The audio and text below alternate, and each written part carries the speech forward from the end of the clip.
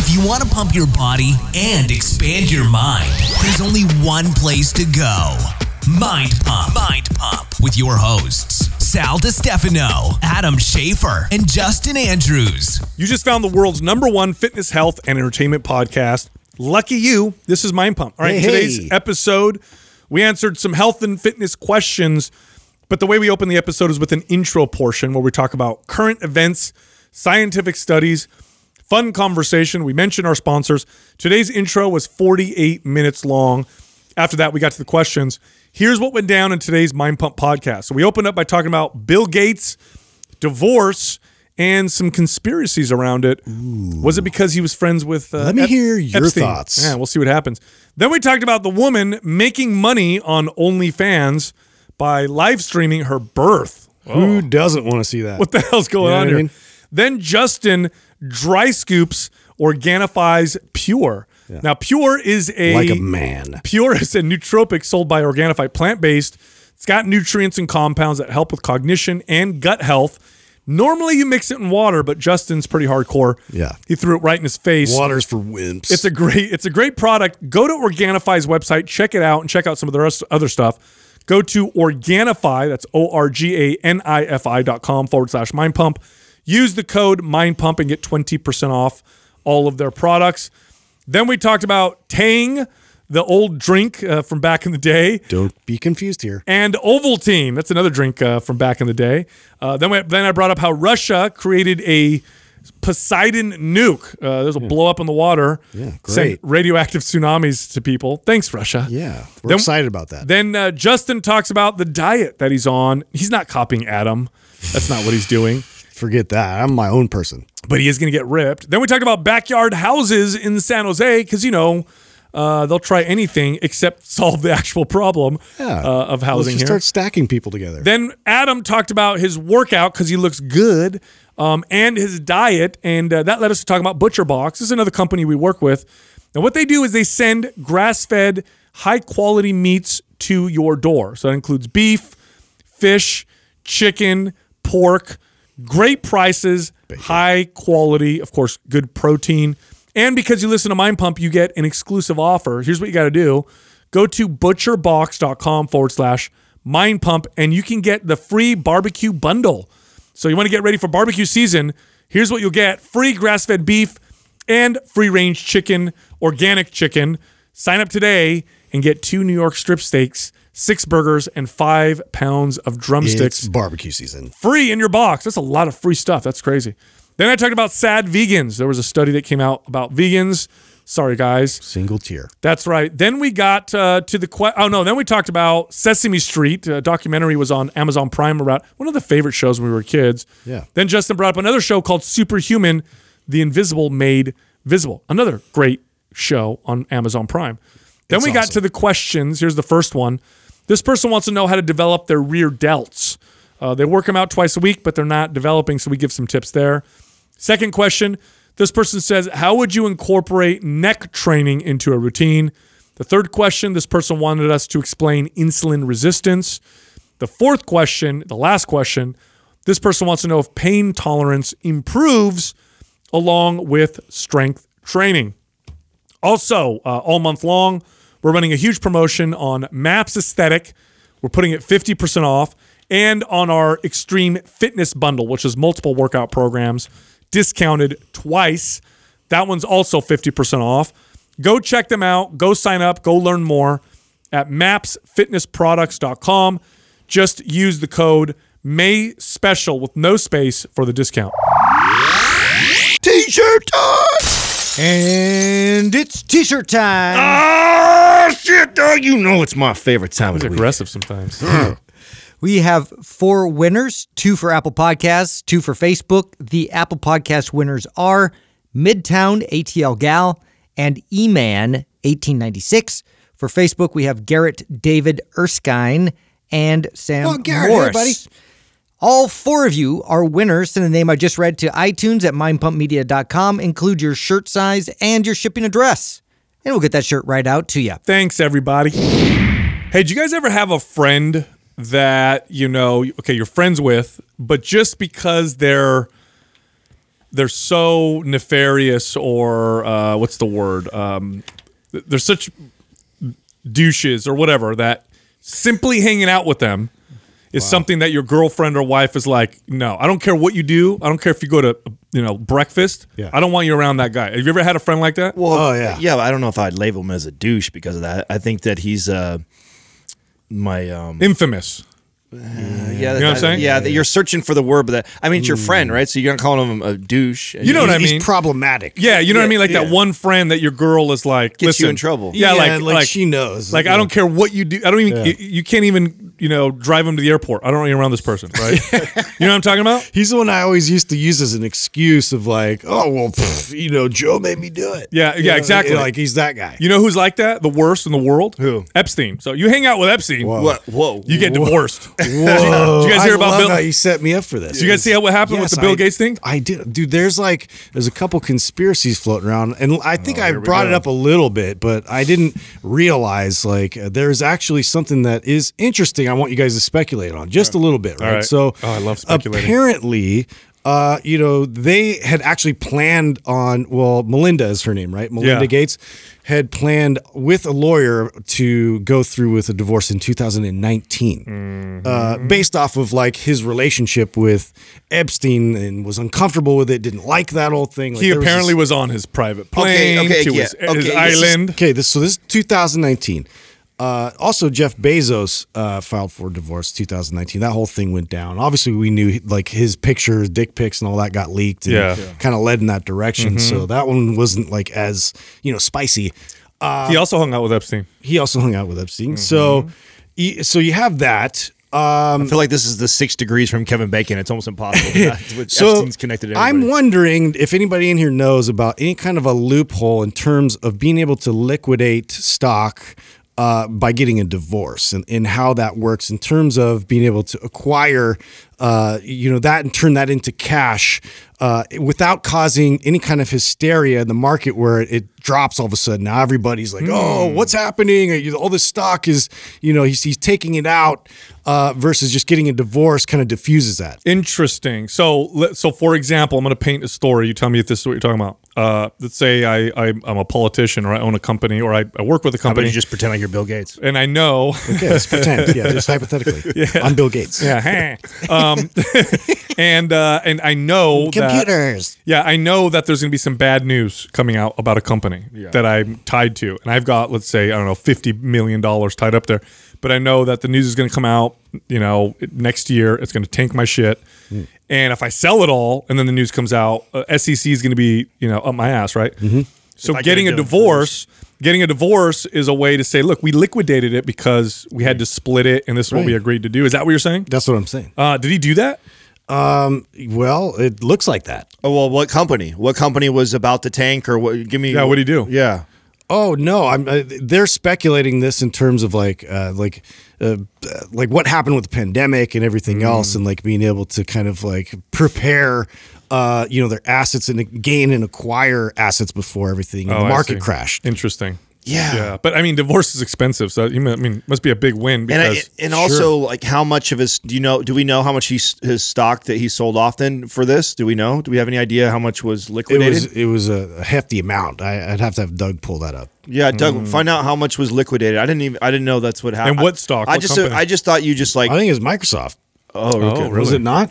I don't know. Yeah, well, I mean, that would be my guess. Interesting. Well, the part that's real is that she definitely, this was mainstream news. Melinda had issues with his relationship with Epstein, voiced it, and in fact, this was something that she talked to a divorce lawyer apparently about when it happened. So they're now the speculation is that this is the main driver behind their divorce. Well, and everybody was, and this is where I didn't want to go too conspiratorial, because everybody's already been hammering him because he's such a vocal proponent of the vaccines, and like, why was he at the forefront of all this like immediately? Like he has already had all the systems in place to basically, sell his vaccine out there. Well, that part doesn't necessarily, because he's always kind of been like, he's been preaching that for a long time. Yeah. That part doesn't. But the part that is weird is that he did have a relationship with Epstein. He said he just talked to him one time because he's looking for investors.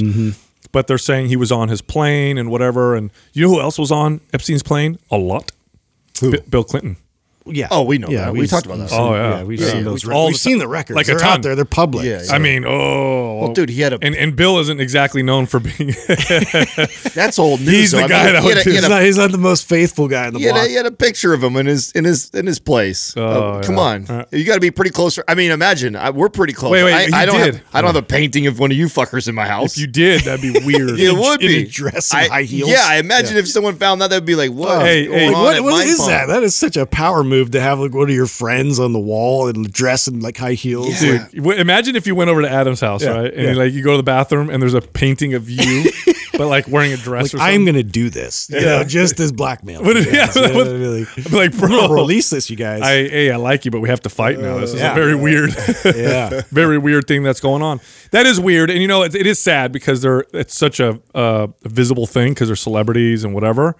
But I mean, they were married for so long. It is strange to get divorced after being married for so long. yeah. It's way rare, right? Divorces typically happen when people are like in the beginning of their marriage. That's Yeah. what the statistics say, right? I don't know. I don't know what that. I think it spikes again after the kids are out of college and stuff too, though, right? I think that is another time. Actually, you're right. You're right because people stay together, and then when the kids leave, they're like, "All right, now we don't have to be together anymore." That's true. Speaking of weird stuff, did you see I don't know the name of the girl, but she's on OnlyFans and saw this. is selling a video of her live birth.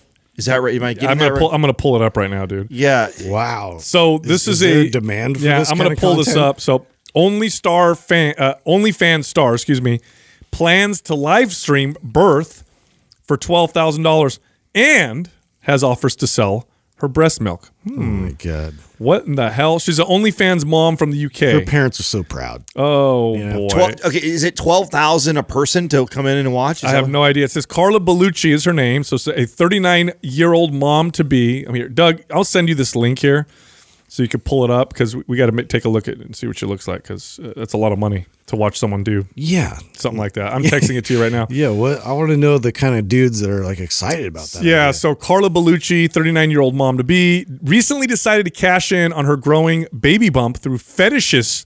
So people with fetishes with this on OnlyFans.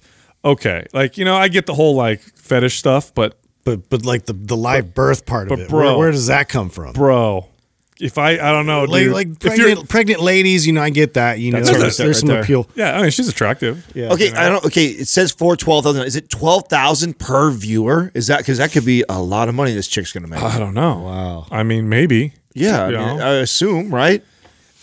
Dude, that's weird, bro. If that's your thing, you're into like women having babies. Okay, Doug, What are you doing? click on her dude? Instagram and tell me. What are you doing, bro? How many of these people are Click out her there? Instagram and tell me how many followers she has. I want to know. I don't know who this is. Like, I don't know her. 117,000. Oh, that's it.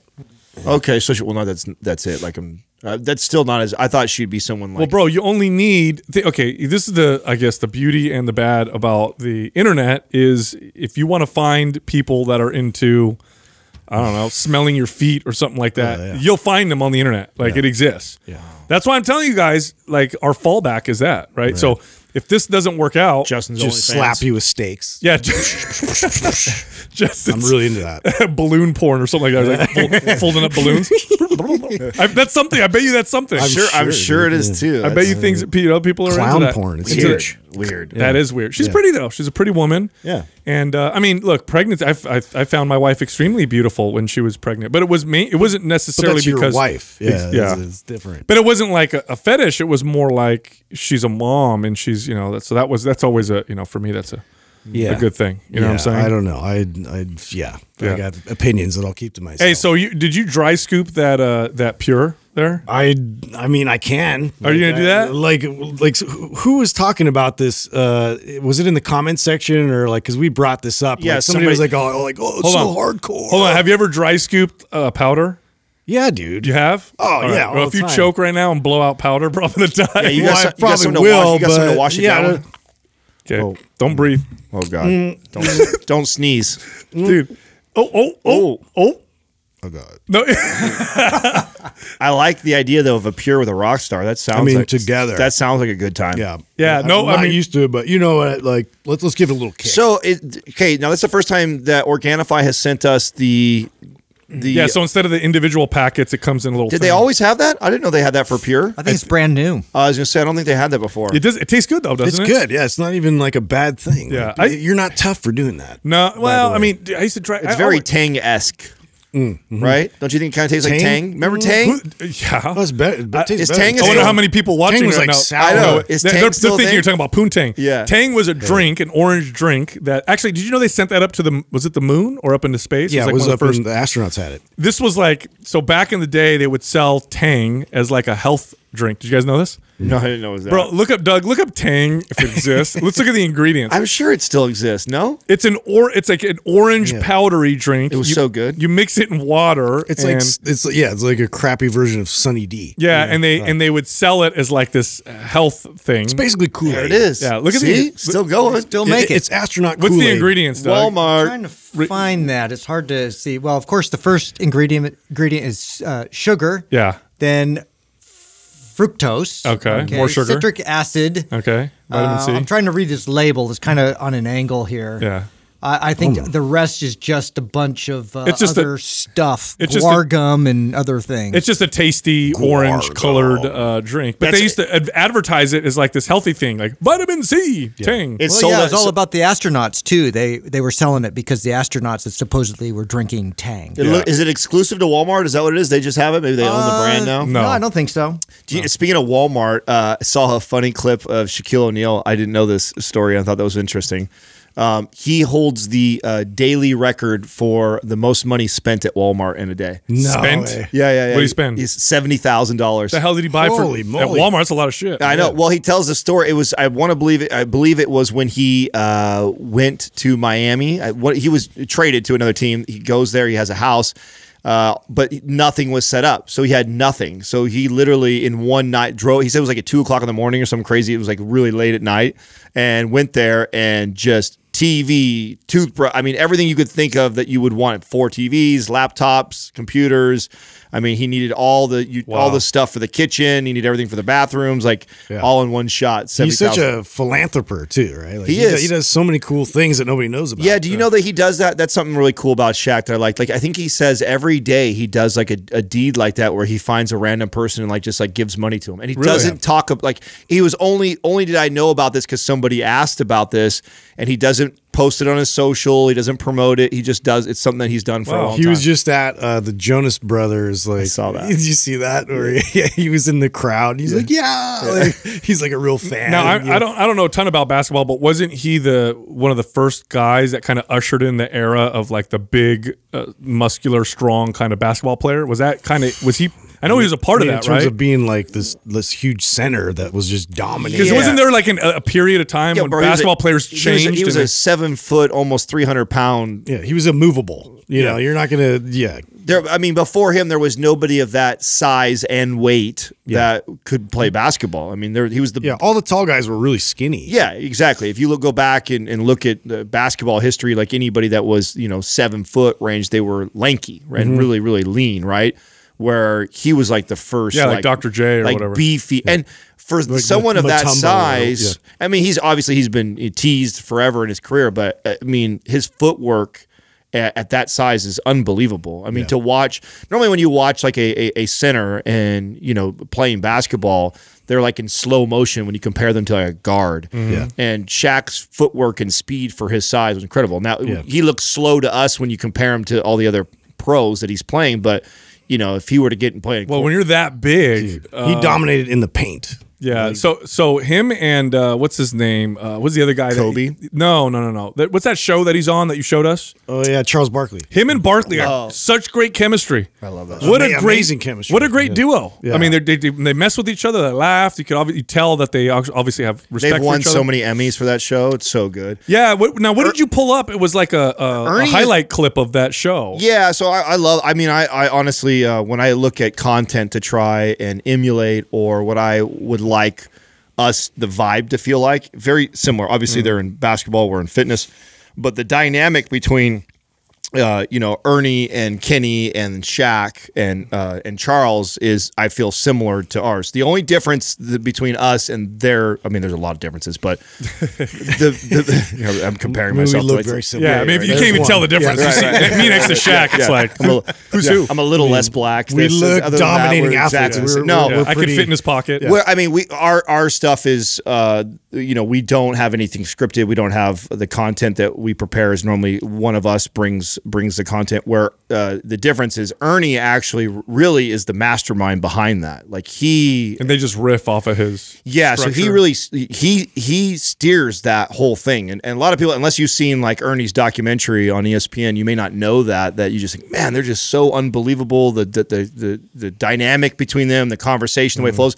But Ernie really has like a huge, he has thought out the whole entire show, has all these notes, and then he kind of like, he throws the crumbs out there and lets them kind of battle and talk shit and have fun. And then if they start to trail off, he reins them all in. Yeah, you'll see he reins them in, or he'll direct the conversation over to Kenny to kind of get it to another subject. Like, it's really brilliant when you look at it, because it doesn't feel that way. But it wouldn't work without their chemistry. You know what I mean? Oh, of course. Yeah, that's what makes it fun to watch, is when you see a group and they have really good, chemistry. I feel like it's a word that we use because we don't know how to define. Like, it's just chemistry, right? But I don't know what other word to use. Well, you call it the X Factor. That's what you like to call it. I call Justin the X Factor. Yeah. He's how annoying. I got my own symbol. You know how annoying we'd be without Justin, Adam? Well, yeah, we would be a lot less liked. That's oh for my sure. God. Yeah, we'd have some serious haters. Education. Yeah, we did that one. Only the last episode we did. At the beginning. This was on YouTube. So on our YouTube channel, we often give away often every episode, right? And so what I said in the beginning was, hey, leave us a comment and tell us who your favorite host is, right? Totally unprepared for everyone to say Justin. It was not the case, bro. Dude. There was plenty of Sal in there. And 90%. I think people felt bad after seeing all the Justins. They're like, I like you too, Sal. Let's throw them a crumb. I had a couple gay guys that said me. That's about all I had, I think. Well, you are, desirable. You are what they call tasty is what I think I've heard. A snack? Yeah. A big snack. Delicious. You're not a little snack. You're something a big like snack. that. It's one of those descriptors. Speaking of snacks, and we talked about Tang earlier. I can't get this out of my head. Do you guys know? Wow, great transition. Yes, there you go. Do you guys know one of the first like nutritional drinks that was sold like to the mainstream? Slim Fast? No, that's a diet drink, but yeah, that's a good one. That one's been around for a while. Nutritional drink? Yeah, like this is good for you. Drink it, give it to your kids. Got nutrients and whatever. Probably High C or some shit. Ovaltine. Ovaltine. I knew that, damn it, bro. You guys remember that? Yeah. Do they even make that anymore? They do, I think. Yeah. What the hell is Ovaltine? I mean, all of a sudden, like Nestle Quick came right after that. They weren't even pretending. Yeah, but they weren't pretending to be healthy. They're just like, we're going to add more. I used to sugar. I was one of the few kids that liked strawberry Nestle. I don't like the chocolate. Give me the strawberry one. Oh, yeah, and all my friends were like, kids. they were like, "What's wrong with you?" Yeah. But I like Ovaltine was weird, bro. It was like, what is it? It's like malt something drink. Yeah, chocolate malt. It's like a milkshake. But what's it made with? Chocolate milk. Yeah, it does Yeah, taste but like it's that. not made with chocolate milk. It's not made with cocoa or something? I imagine it's cocoa. It's derived from that. It's made with like malt. What's malt, Doug? I mean, this is Doug's generation. Yeah. He should be the one that knows. Doug got the decoder ring when he was a kid, so he get the free Ovaltine. It's like the same substance they put in those Whoppers. Remember those candies? Like malted milk balls. Is that what that is? Yeah, it's malt. It comes from wheat, I believe. The Ovaltine does? Yes, wheat. So you're There's wheat in it. You're just drinking gluten. Straight yummy gluten. I'll look it up. Or maybe barley. It could be barley. Let me double check. Which is also packed full of gluten. See, when I was a kid, that was the first supplement that I took. I saw Was it Ovaltine? Yeah, because I've always been a fanatic for My shit mom like this. loved it. She'd take her pills with it and everything. Yeah, so I was, as a kid, I remember, I was young. I'm talking about like 10, right? And I'm already thinking like, what can I take to get jacked at 10 years old? This is when I was eating spinach because of Popeye or whatever. Wow. Yeah. So All right, I got the lowdown on this when you're ready. Yeah, tell us. Go ahead. So malt is germinated cereal grain that has been dried in a process known as malting. The grain is made to germinate by soaking in water and is then halted from germinating further by drying with hot air. Various cereals are malted, though barley is the most common. So. Wow. And what great marketing. This is good for you. Really? Yeah. Not really. But when I was a kid, again, I remember I saw, I saw something. It was an old TV show. And the kid was drinking Ovaltine, and he's like, "Oh, it's good, it makes you strong or whatever, vitamins." So I'm like, "Mom, I want Ovaltine. Yeah. Please. And I would take it every morning at 10 years old. Really? Yes, dude. Wow. I'd go downstairs and I'd mix up my own, thinking this is my first supplement. And I'm taking it like this I is. drank 2 gallons of milk a week. Like that was my thing. Really? Yeah, I was really into drinking milk. And Like, I'm sure you have no dairy intolerance. none at all. Yeah. I bought in wholeheartedly that the milk does a body good. His pasty poop is not not a result of a dairy intolerance. Listen, you guys, You could an essential denial. Yeah, you could build an a essential nutrient, in my diet. you could build a hut with Justin's poop. What's that stuff called? Adobe. Gross. It's like Adobe, right? You could like build an Adobe Slap hut. some mud. Yeah. Wow. What did you build here in the wilderness, Justin? Thanks, milk. Yeah, it was from my poop. Yeah. Anyway, I'm going to take a crazy left turn here and tell you about something terrifying. That's right, just so you know. Oh, this is, well, if you're watching this way. He's like, take a right turn here. Hold on, let me do the thing. Everybody was following Left, you. left, until you did left, that. right. Okay, remember that when you were a kid? You gotta do the L. Anyway. No. Did you know the Russians, ready for this? Damn Russians, man. They developed a tsunami nuke. Have you heard of this? They're called Poseidon. No. So they named it Poseidon. This is what it does. It literally cruises along the bottom of the ocean. So it's just like blows up right before land. and then it just Causes like a tsunami wave. massive tsunamis to annihilate with radioactive water to annihilate coastal towns. This is how There's Godzilla. a little bit of brilliance in that. Like they create Godzilla.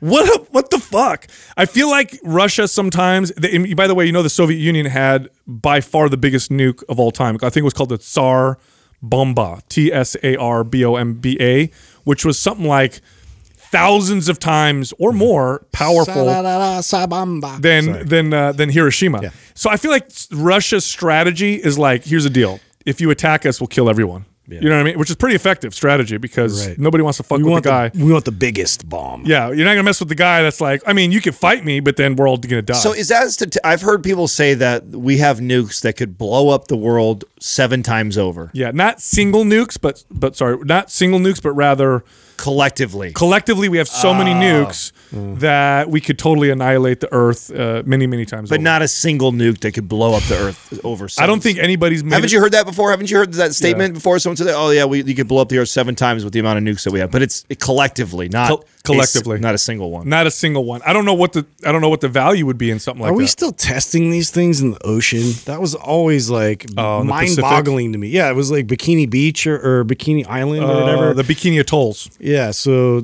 I mean, we just tested so many nuclear weapons and hydrogen bombs out there, and it's like, dude, like that stays in the environment forever. So when I was a kid, I was fascinated by nuclear weapons. I thought they were so interesting, and I would watch, I'd try and find pictures and whatever. And now they've released all these testing videos that were classified, so you could actually go on YouTube and pull up videos that were classified before of nuclear explosions. And it's fascinating, but it's terrifying. It looks like I don't even Especially understand. watching it in slow motion. Like they have some clips like that now that you can watch, how that cloud forms and then just engulfs everything. And you know what the strategy is with these things? I know I'm getting all nerdy on this, but the strategy they figured out early on wasn't to land a nuke on land to blow up. It was to have it detonate a couple thousand feet from the ground because it causes more damage. That's crazy. It spreads out for That's scary stuff, dude. Yeah, a little terrifying. Justin, I heard are you starting the omnivore diet? Is that what I heard? Omnivore. Yeah, I am. I don't exactly know what it is, but trying to mimic it. So I'm eating meat. Where you eat whatever Adam gives you? It just feeds me. Just like what do I eat now, Adam? Yeah. No, I heard you talking to the wife about what you were wanting for dinner and stuff like that. It sounds like you're back to the all meat thing, or what? Yeah, I was sort of waiting that out, but I wanted to get back Copy me. on the shred. Well, I didn't. That's why I wasn't gonna bring it up because I was doing my own version. So the I don't know. He's doing the Justin Navore. Yeah, but You know what that means, Adam? Name. It actually sticks to it. That's what it means. And it sticks to the toilet. I'm gonna beat you guys to the punch. Now, what's the motivation? Is it because we're going to Hawaii? Yeah, there's that, and it's just like again, like I mentioned things, and when I mention things, I follow through with things. And Yeah. so you're gonna see some now it's on air. six-pack action. Yeah. Now we'd put it on air, dude. You better. When you guys go to Hawaii? July, June. I don't Yeah, know. whenever your vacation was, we planned around that. Oh, yeah, July. It's like the second week of July. So- It's gonna be fun, man. It'll be fun to hang out. Damn, you're gonna get shredded. I can't hang out with the shredded What are you Justin. talking? Like you're not. You know, but that's like, what I'm saying. And then you get shredded, now forget about it. It's like It's I'm not true. even. It's stupid. You messed up. Yeah, man. I don't like that. Yeah, you showed your cards too early. I'll motivate. They don't even know. Any nerves at all around the 6.5 hour flight with the little one or what? Ooh, now yes, because when I flew to Vegas for an hour, Don't that jinx us. was a little bit of a like. Okay, there was a few nightmare situations. Oh, boy. So 6.5 hours, yeah, that might be rough because you got to feed the baby, you got to do all this. He's probably gonna poop at some point. You know what I mean? Yeah, I imagine that. Yeah, I had a rough one when I brought my son like to Hawaii. It was I had to walk up and down the aisles the whole time. It was the air pressure and like he already had kind of a cold, and so it was miserable. But I don't think that's going to happen. I hope not, man. Let's That's just gonna not put that out there. You know, that's one of the things that bothers Max more than anything else is the air pressure on his ears and stuff. When we Really? go, just going to Yeah. Tahoe, the climbing the elevation to go to Tahoe. have him get on the boob. Well, no, we're driving, right? So what we do is we feed him something or give it, like if Yeah, he's 'cause then chewing, the chewing will help it a little bit. Or if we're lucky, we can time it to where he falls asleep for that time, that period of the transition, and it helps. But if he's awake when we go through, like when we start climbing to 5,000 or so, Yeah, because what we did with the baby is you just go on Jessica's boob because obviously that motion, whatever. And then I'm like, honey, my ears are fucked. I need to help. I need some. yeah. Here's the other one. You need to help. There's another What one. would you there. do if you Like, saw left it? over. I'm like, Walk back and my see- ears hurt. Husband on one and then a child on the other. Wow. Yeah, the patting is back.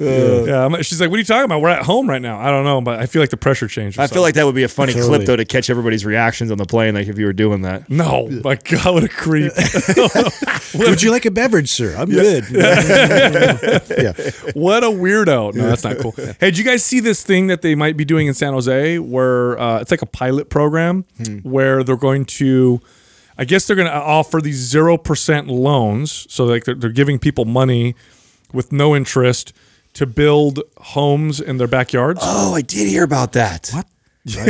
Yes, dude. Well, not first, hear is it about like a lottery? So there's only so many they're choosing, or Yeah, it's 20 to 30, so it's a pilot program. We want to see how well it works. And the idea is, so here's the deal: in the Bay Area, we have a shortage of homes and a high demand. So that's why the property is so insanely, ridiculously expensive here. Like a track home in San Jose, which, by the way, San Jose is not like this super great area. It's just like whatever, normal place.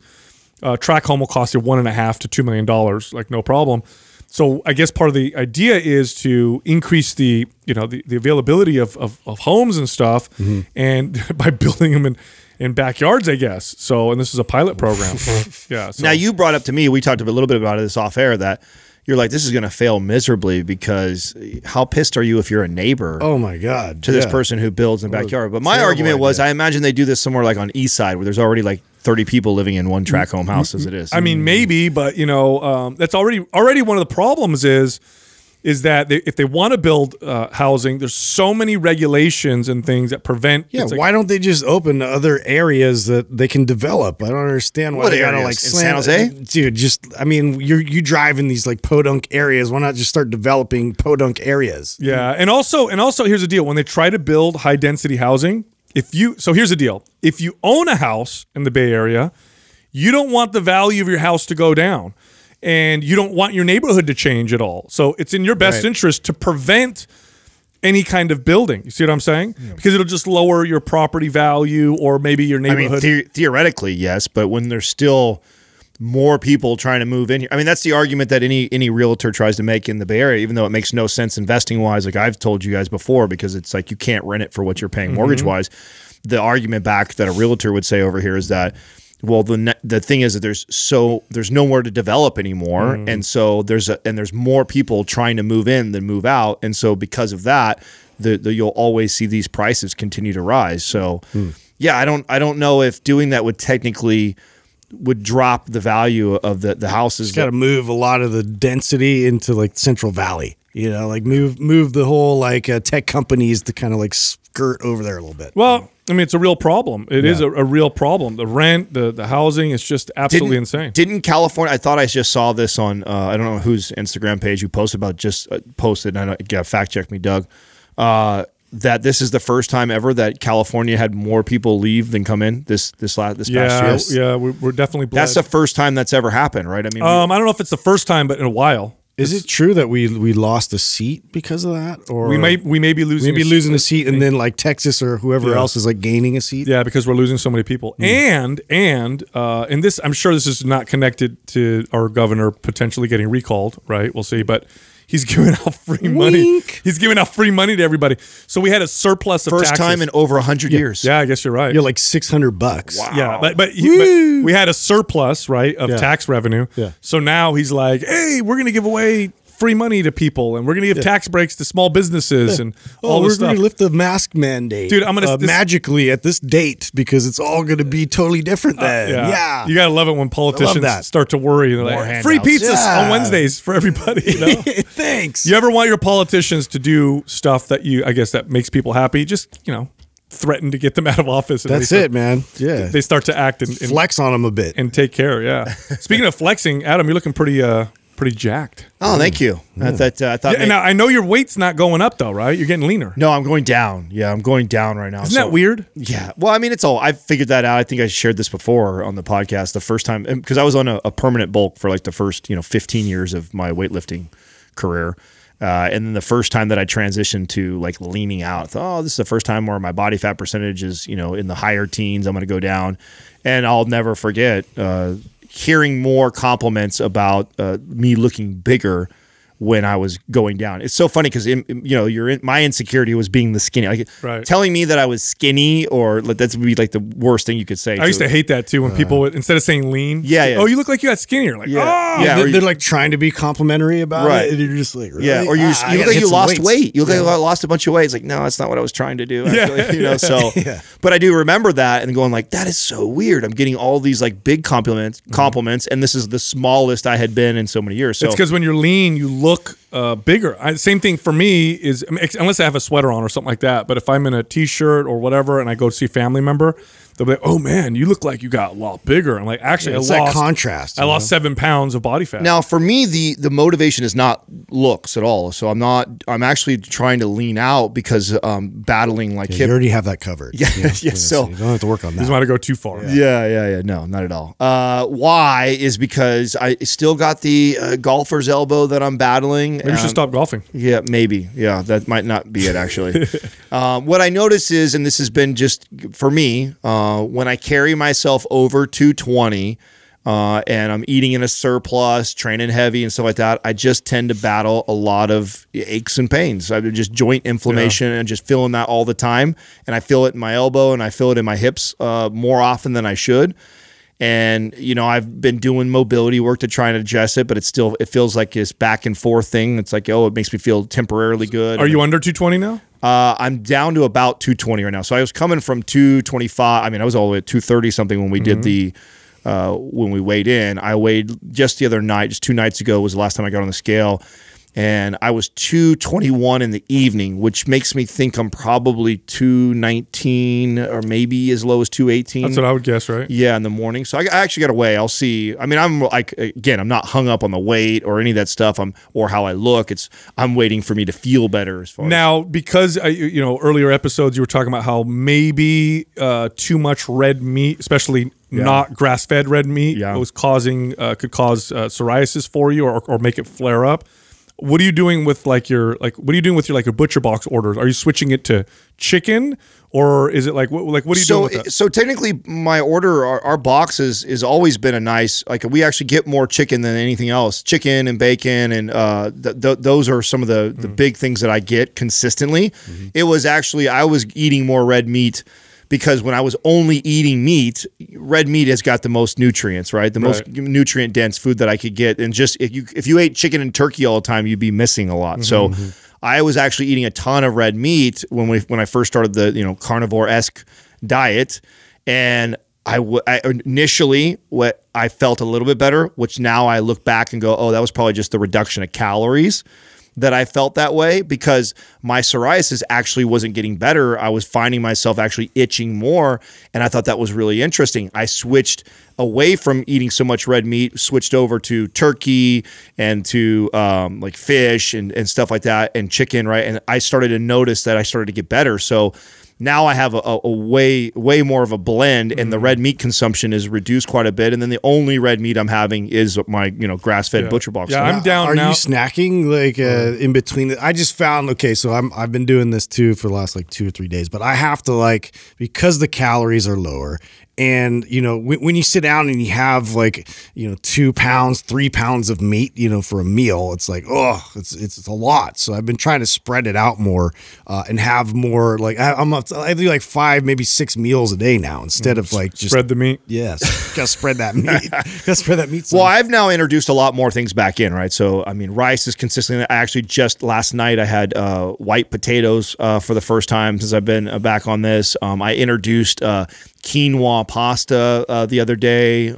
So I've been doing that intermittently. I'll introduce a new food, kind of see how I feel a little bit, and then go back to more meat, and then so far I haven't introduced anything else that is really made my psoriasis flare up or bother me, and I've been feeling really, really good. Except for when I was eating all red meat. I thought that was really interesting that happened, so I had to cut back on it. That's interesting. Yeah, my weight is down now. I'm under now 210. So which for me now is getting leaner. And Jessica's same compliment. Oh, you look like you're getting bigger, which is hilarious. But speaking of diet, you guys know that they did this big meta-analysis on vegans. And they found some and this is causing a bit of controversy. There's a bit of an uproar over what they found. You want to hear what they found? Yeah. All right, check this out. So researchers reviewed 18 studies. So this is a big analysis of different studies, which involved over 160,000 participants. So basically to summarize, here's what they found. Vegetarians are twice as likely to take medication for mental illness. They're nearly 3 times as likely to consider suicide. They show significantly higher rates of depression, anxiety, or self-harm behaviors. And generally, vegetarians demonstrated poor psychological health, while meat eaters exhibited better psychological health. Wow. Interesting, right? That is interesting. Now, the question is... see how that pisses off. Well, I mean, that doesn't mean if you're a vegetarian or vegan that's true for you. It just means that they found in this meta-analysis that people who ate this way were more likely. Now, here's the question. You guys remember the cannabis study I brought up in one of the last episodes where I said, that they said cannabis causes this? And you're like, which one is it, the chicken or the egg? Is it that people who are, more depressed likely to smoke cannabis, or does cannabis cause the depression, right? Same thing here. So the question is that they're eating this diet causing these things, or is it that people that are going into the diet tend to fall in this category? So those are the two things, and there's evidence potentially for both. So one of them is because when you eat a diet that's especially vegan, so vegan means no animal product whatsoever, right? That the rate of nutrient deficiencies is much higher, right? Because you have to eat a good, well-rounded combination of foods to make up for nutrients that you would get in just a piece of ground, steak or ground beef. And those nutrient deficiencies can definitely increase the risk of a lot of those things that we talked about: depression, anxiety, all these things. Then on the other end, researchers are saying, but here's the other thing: people who tend to be anxious or depressed or have these issues, they tend to find ways of finding control in their life. So they're also more likely to have eating disorders, or more likely to do this. So one way of finding control would be to be here's my strict, my structure, very strict, regimented diet, and so I'm just going to follow this. So very interesting, right? So there's a lot of kind of hubbub going on around, this whole thing. Yeah, I'm sure that pissed off a lot of people that were. I mean, look, you can get as mad as you want. It's just the studies said that. So it's what they've revealed. Right. I got something to share with you guys. I don't know if you guys have seen this yet. It dropped on Prime, I believe. Sal was the one that got me paying attention to that, how Prime does it releases these would have been in theater, and you can buy them. Oh. They just dropped the documentary on Sesame Street. Yeah, really cool. Really good. Yeah. Did you watch it? I watched most of it. Yeah. Did you like it? I thought it was really interesting. Very I grew interesting. up with Sesame Street. So did I. Yeah. That was Sesame Street and Electric Company and what's the other one? Mr. Rogers. Okay, so who was your favorite character? On what? Sesame Street. Oscar the Oscar. Grouch. Oh, you like? Oh yeah, Oscar? I love. Yeah, so do I. I loved Oscar. How about you? Yeah. No, I liked Oscar. I liked what was the Count? Right? Oh yeah. One, two. It was really revolutionary for its time. Like Totally. the idea of what they were trying to do, and what I thought was really cool was, and we're kind of in this right now with tech. What do we talk about all the time about being worried about our kids being glued to tech and scrolling on social media? Yeah, because there was a lot of worry about TV. That numbers were coming out showing that kids were spending a tremendous of time in front of TV, and so the strategy was, look, we're not going to get kids to not watch TV. Why not present them with good information? Better programming. but using the same tactics that are used in commercials back then. Yeah. So that was the idea was, what I think what promoted it was they were saying that kids were like singing like, Budweiser and cigarette jingles. And that's what they were just like. And of course you had some parents, I'm sure, that were, appalled by that. Yeah, and then you see the bubblegum cigarettes. Yeah. And remember Big League Chew. And it's like, dude, Yeah. what are we doing? Yeah. But that's what motivated Candy heroin. to do this. Exactly. And a lot of people thought they were crazy. It would never take off. Kids wouldn't like it, but they actually applied those same jingle and short snippets like as content to hook kids in, and it took off. It was Now, here's what's interesting Brilliant. about this, right? So it was on PBS, right? Public Broadcasting, is it service? I think it was. Yeah. It was public TV. So this was government funded TV and TV programming.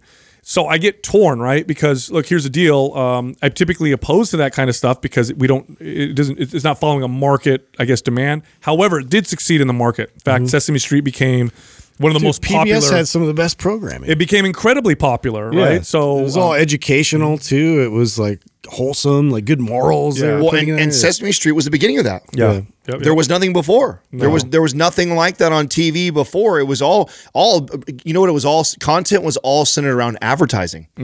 It was what shows would hook people in watching enough, and then how could we insert as many commercials as we could. I actually, I think I remember seeing too that they developed like serials around these cartoons, and so they would actually they would engineer that whole thing was like because action figures were big back then, and so they would develop all these ideas based off of like how they're going to sell that. Yeah. I also did you not get a feeling of? I mean, it made me feel good about what we do, right? Because when I think about the motivation behind what we were creating, right? Obviously, we weren't going after kids, but we looked at like Same thing. the fitness space and the content that was being provided, and around. use those same strategies That's right. to present good information, right? Because you got to beat them at their own game. If you don't win the attention, you're going to present all the great information in the world, but you're not going to do anything. Totally. Yeah. Speaking of Amazon Prime, though, I mean, this one's totally like more in your wheelhouse, Sal.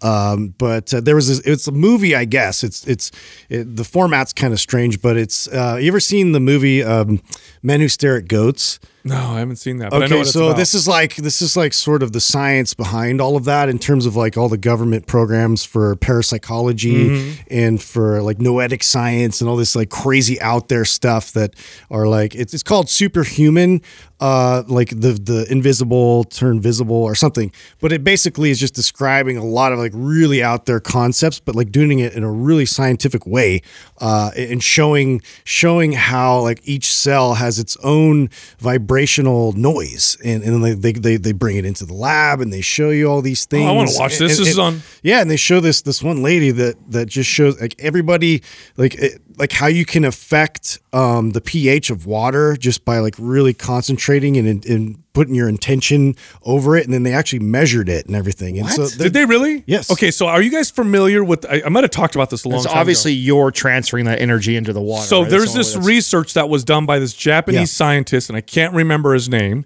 It's a famous study, and it's a controversial study. But what he would do is people would have some kind of an intention over water. So he had water that monks and priests would pray over. He had water that would be present when people were arguing. He'd have water that people are yelling at, like all these different things.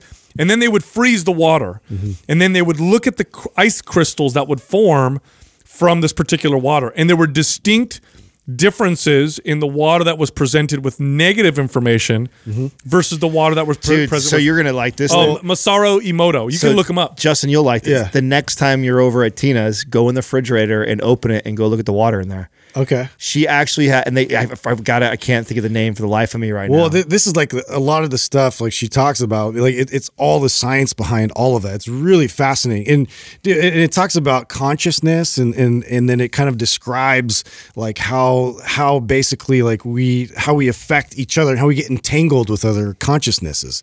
So you could actually like, and this is how they explain remote viewing, and so that was a big part of the research that they didn't want to basically publicly display how effective it is. Okay, so during the Cold War, we invested a significant amount of money in this type of stuff. Yes. Remote viewing. The Soviets did too. Yeah. And now this is what they released, right? This is not, so I don't know if this is how accurate this is, but what they released was that the remote viewer, so you know what a remote viewer is? This is somebody like, let's say you and I are remote viewers. We're these you paranormal. can talk to the other side, right? No, not talk to the other side. We would use our, whatever powers, our psychic abilities, and we would tell the U.S. government where missile The exact silos location were, of where missiles they were hiding. Military bases. And they invested, they actually spent quite a bit of money on this. And from what they released, it was 100% accurate. not 100%. Really? Yes. Here's what I read: that it was better than the statistically. Again, they downplayed random. it, but like it maybe they're wrong in this movie, but they said it was like 100% accurate, and they pulled the program. Well, it was what they released. It was Because definitely better than random. Right. So I think it was Carter or somebody that basically pulled the whole program of like trying to move and hide these missiles because they knew that so the Soviets were also doing the same thing in like some other countries. And so they're like, well, they're just going to find them anyways. I watched one where this I think it was a woman where she was doing it and she would just draw, right? So she'd do the thing and then she would draw and she's like, I don't know where this is. And so then the researchers would have to kind of figure it out and be like, that looks like, a place in Iowa. And then they would go there and sure enough, a fucking picture matched the place that they found. Yeah. Like, how weird is that, right? It's hella weird. Very strange. It's bizarre, but again, it's like I appreciated it just because it was like more of the actual they tested all these theories. Mm-hmm. Wow. Hey, before we transition to the questions, there's some shout outs that we want to. Oh yeah, Douglas, what's up with our firefighters? What's up? Yeah, we got some firefighters in Owasso, Oklahoma, and paramedics. We also have the Bladensburg Fire Department in Prince George's County, Maryland. All right. So Thank you. Shout out to Oklahoma. Thank you very much for all that you do. Yes, thank you guys. Guys and girls. And You girls. you guys save lives and put your lives at risk, and thank you very, very much. Love you guys. This Quaz brought to you by Organifi. For those days you fall short on getting your organic veggies or whole food nutrition, Organifi fills the gap with laboratory-tested certified organic superfoods to help give your health and performance the added edge. Try Organifi totally risk-free for 60 days by going to Organifi.com. That's ORGANIFI.com. And use the coupon code MINDPUMP for 20% off at checkout. Our first question is from A.U. Bond. I have worked on my rear delts 2 times a week for 3 years, but they just won't grow. Any tips? Oh, man. Okay. More than almost any other body part. So, first off, the rear delts obviously is a part of the shoulder that's in the back. It's very responsible for giving you round-looking shoulders. A lot of people don't know this. They work the side delts a lot, thinking it's going to give them this kind of round, what they call caps. But the reality is, and I was lucky to figure this out when I was young, and I know Adam talks about this all the time when he was competing. You develop the rear delt, and it gives you this. That's what gives you the shoulder, this kind of round look. Now, here's the thing with the rear delts. Almost always, when people have issues developing it, obviously if they're training it frequently and the volume is good, the problem is connection. Yep. They go and do a rear delt exercise, and it becomes a rhomboid or trap exercise. Very, very. People have a tough time just They end up working. pinching their shoulder blades together and going too far. Yeah. I love this. This was and this took me a while to piece together. And I 100% agree. I think if you put, I even went on a kick for a while where I started all shoulder workouts with rear delt so work. did I. And I highly recommend that to whoever's, if you're listening and this is your question, this is start with your rear delt exercises and pay extra attention to the technique because it's a small part of a muscle. So you're trying to target an area that it's very easy, like Sal said, for a bigger back muscle to take over the movement. And it looks, when you just look at somebody doing a rear delt fly, it's really hard, unless you really understand biomechanics, to see the difference between a good one and a bad one. Someone doing a good rear delt fly, there's just a very slight angle. Exactly, there's a slight difference, and I have some good videos on our YouTube channel, because this is something that I addressed a couple of years ago, showing some of my favorite. It's a great video. Some of my favorite exercises for rear delts. One of my favorite for that is and I don't even know what I would call it, like a rear delt fly, a bent over rear delt fly on like a free motion or a cable machine. And I like this because the cable actually pulls you through, which kind of puts you in that forward shoulder position, this is advantageous for trying to work the rear delts. The mistake that people make is they retract, and then once you retract the shoulder blade, then the back comes in to help out. So you actually want to stay in this kind of forward position, and I like being bent over with the cable because it's pulling you in that position, and then when you fly back, I don't say fly back, I say fly out. Yep. And you're pulling out and away, which kind of gives the cue of keeping it in the rear delt and not allowing the back to kick in, because if you come back with it, the back takes over the movement. Yeah, now the other part of that's important is to keep the elbow up and high. What'll end up happening is, especially when you're going too heavy, is you get this kind of external rotation with the elbows, and it starts to become this weird looking kind of row or fly. Elbow out, so you're kind of pulling way out here. And it's a smaller range of motion than you think. It's not this huge, wide range of motion. Now, if you're looking for function, and you want to strengthen some of the muscles of the back, then yeah, you want to do this real wide kind of full range of motion. But if you're looking to develop this particular muscle, it's not responding well, go light and then focus on really feeling that muscle, and especially what Adam said in terms of the technique. And then it'll start to develop, and it'll develop just like the rest of your shoulder. It's just a lot of people, when they do these exercises, it's all back exercises. So they do the flies, but they don't. I think the setup is crucial. I think, and to your point of like having that cable, like kind of putting you into that position helps a ton. I've figured that out because I used to take it, the opposite way. I'd put myself in like optimal posture, right? And so I'm like retracting my shoulders. I'm getting myself upright. And in this instance, in order to really target it, it's not going to be advantageous. Next question is from DM Caruso 93. How would you guys recommend incorporating neck training into a routine? Neck training. You guys ever work out? You play football, so I'm assuming you guys did a lot of neck training. So we did, but also that wasn't a big emphasis. And we would start out as like sort of warm-up drills where we'd have a partner sort of kind of applying pressure to one side, and we do isometrics with it.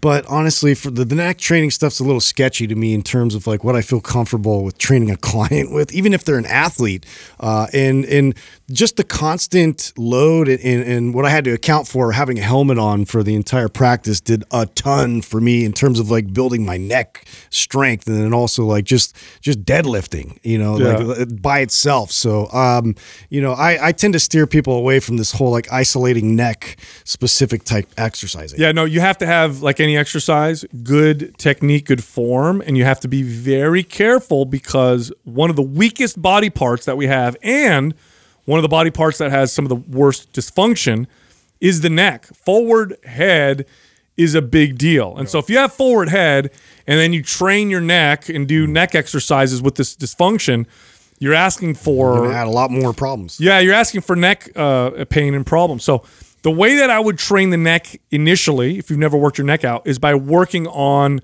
getting better posture. Yeah, I would do like chin tucks. Yeah, like the wall test, right? Like in MAPS Prime, where you're up against the wall and you create those points of contact. You push that nodule at the bottom of your skull into the wall, and you do what's called like traction, where you're trying to elevate your neck, you're trying to elongate your neck and press back at the same time.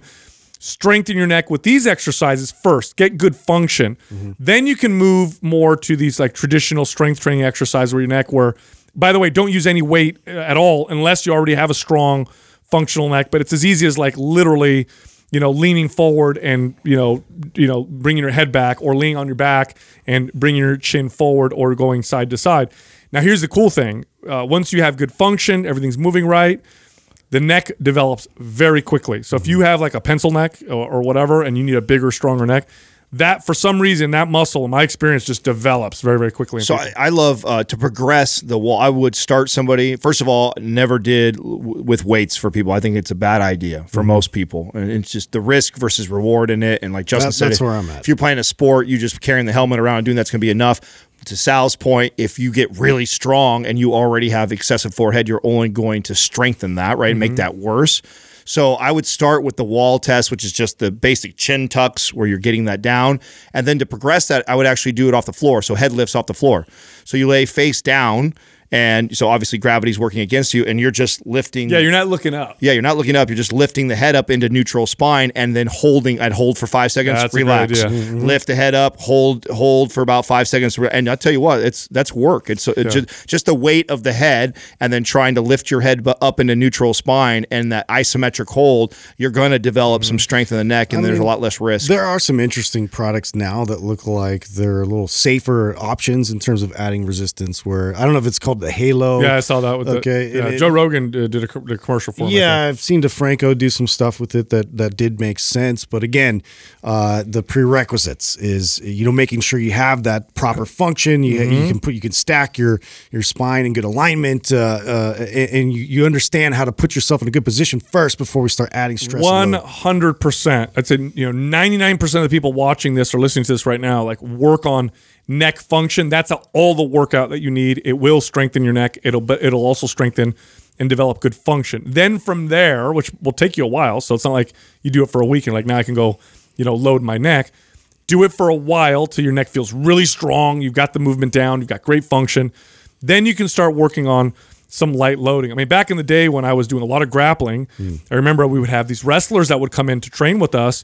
And they taught me how to neck bridge, and then I'd roll all the way back to my nose, and I'd walk. Wrestlers went crazy with that stuff. I did all kinds of stuff with my neck. Now, here's the thing. I didn't understand neck function, so I just did all this shit. Well, now I have terrible neck mobility, rotational mobility, and I 100% blame me doing all that crazy stuff without having the prerequisites before. Oh, yeah. I remember doing just getting in the clinch and when I was in Muay Thai for a bit and just getting pulled all over the place. Oh, man, I'd be sore for weeks. Yeah. Oh, and a sore neck is the worst thing. Oh, it's the worst thing. Yeah, it's way worse than sore legs. Yeah. You have a sore neck, your day sucks.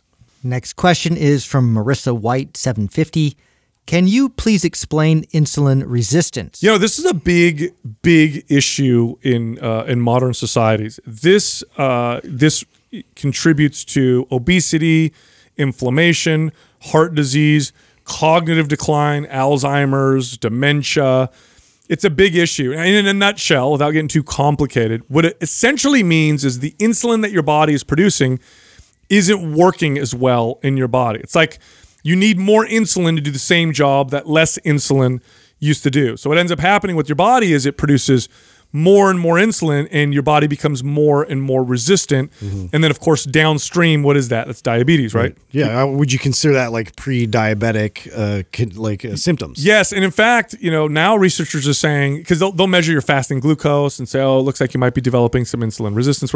Now researchers are saying it starts way earlier than they thought, where it can even start as a kid.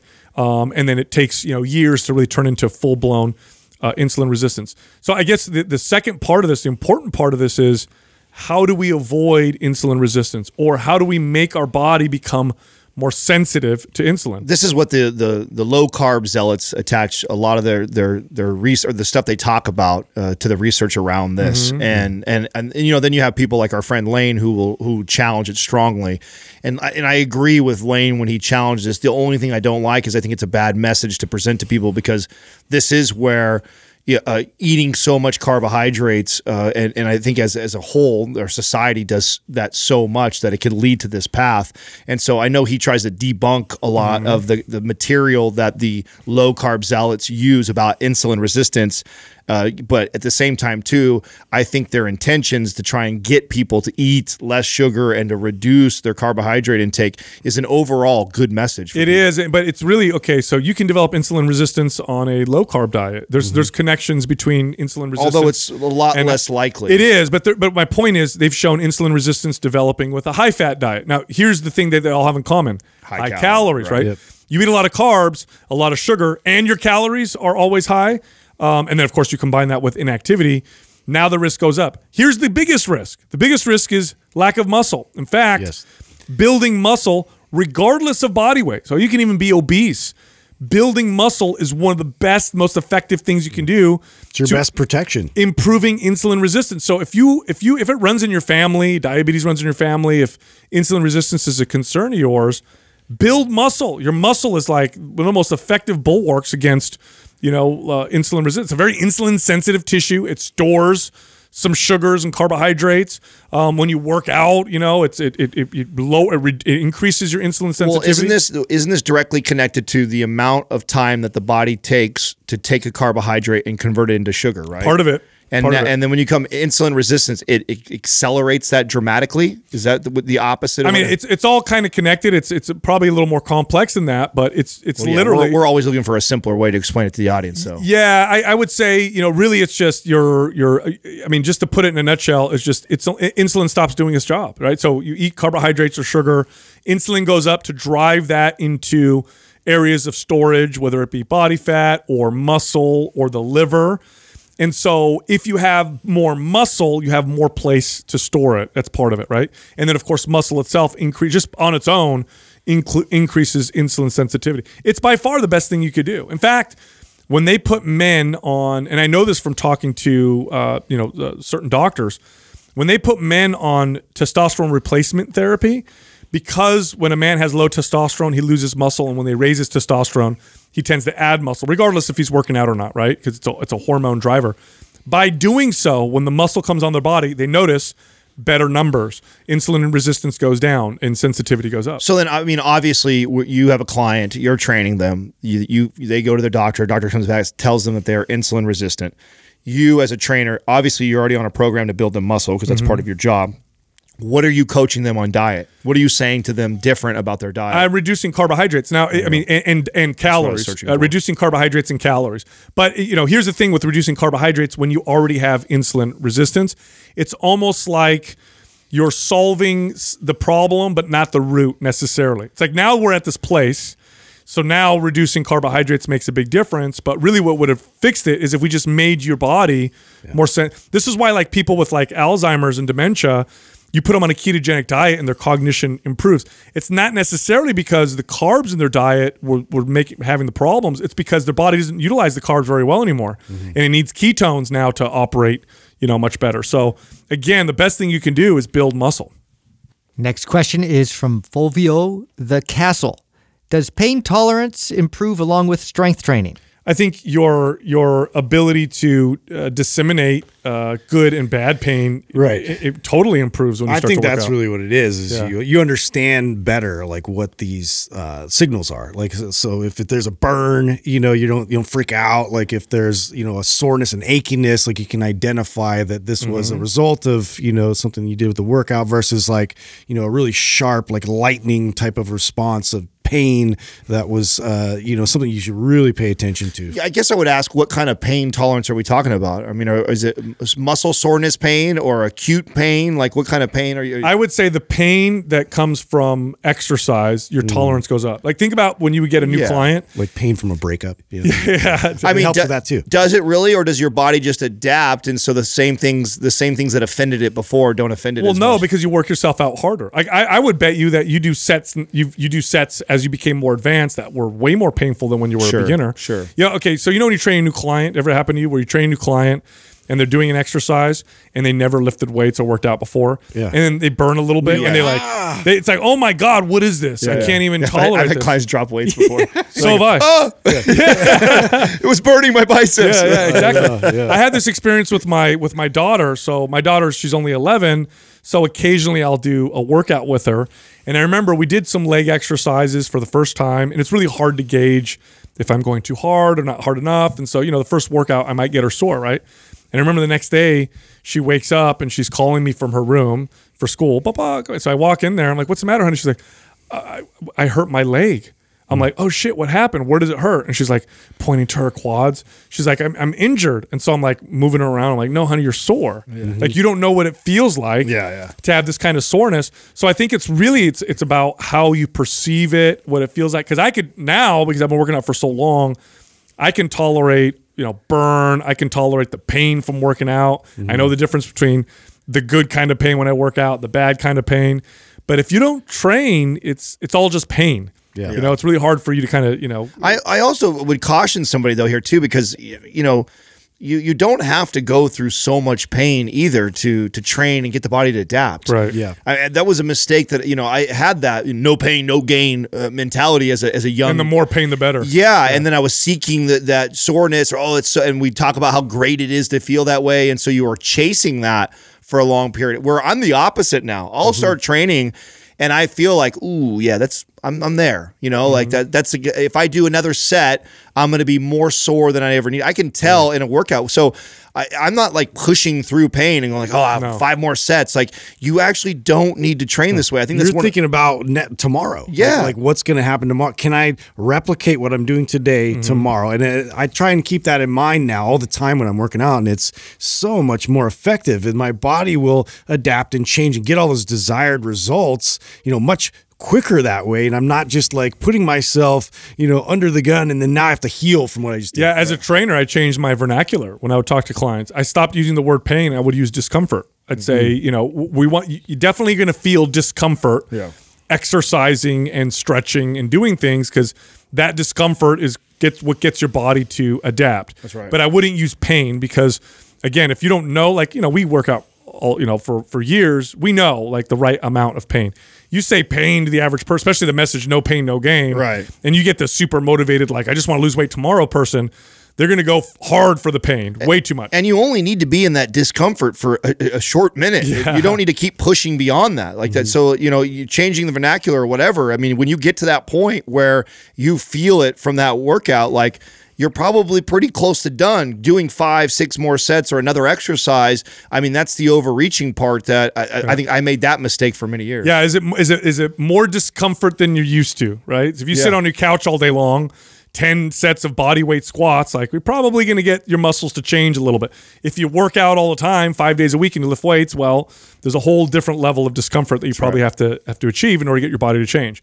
Look, if you like this information, head over to mindpumpfree.com. We have so many free guides that can help you there. Fat loss guides, muscle building guides, guides for personal trainers, a ton. Go to mindpumpfree.com. You can also find all of us on Instagram. So you can find Justin at mindpumpjustin, me at mindpumpsal, and Adam at mindpumpadam. Thank you for listening to Mind Pump.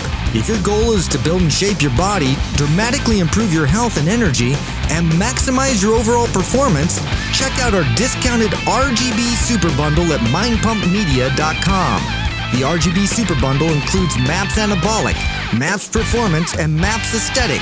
9 months of phased expert exercise programming designed by Sal, Adam, and Justin to systematically transform the way your body looks, feels, and performs. With detailed workout blueprints and over 200 videos, the RGB Super Bundle is like having Sal, Adam, and Justin as your own personal trainers, but at a fraction of the price. The RGB Super Bundle has a full 30-day money-back guarantee, and you can get it now plus other valuable free resources at mindpumpmedia.com. If you enjoy this show, please share the love by leaving us a 5-star rating and review on iTunes and by introducing Mind Pump to your friends and family. We thank you for your support, and until next time, this is Mind Pump.